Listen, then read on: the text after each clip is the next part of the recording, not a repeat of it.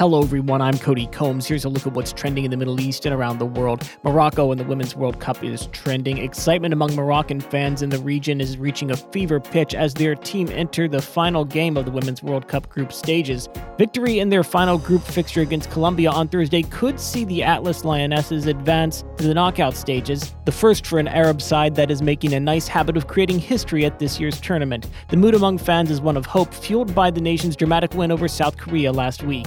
Niger is also trending, the U.S. State Department announcing a withdrawal of non-emergency staff and their families from its embassy in Niger's capital because of instability after a coup. Last week, members of the Nigerian military claimed control of the country's institutions and installed its own leader, overthrowing the democratically elected President Mohamed Bazoum.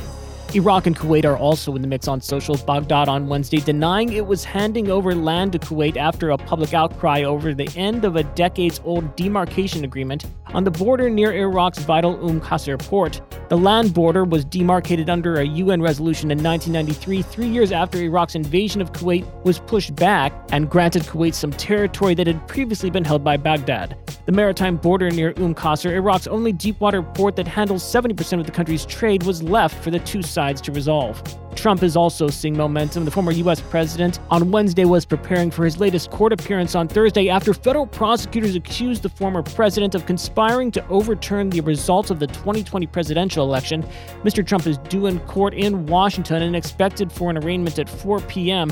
He has responded to his new indictment by claiming it shows the Department of Justice is politically persecuting him in an attempt to undermine his bid to reclaim the White House in 2024. That's it for today's trending Middle East update. For our full range of podcasts, head on over to our comprehensive podcast section at thenationalnews.com.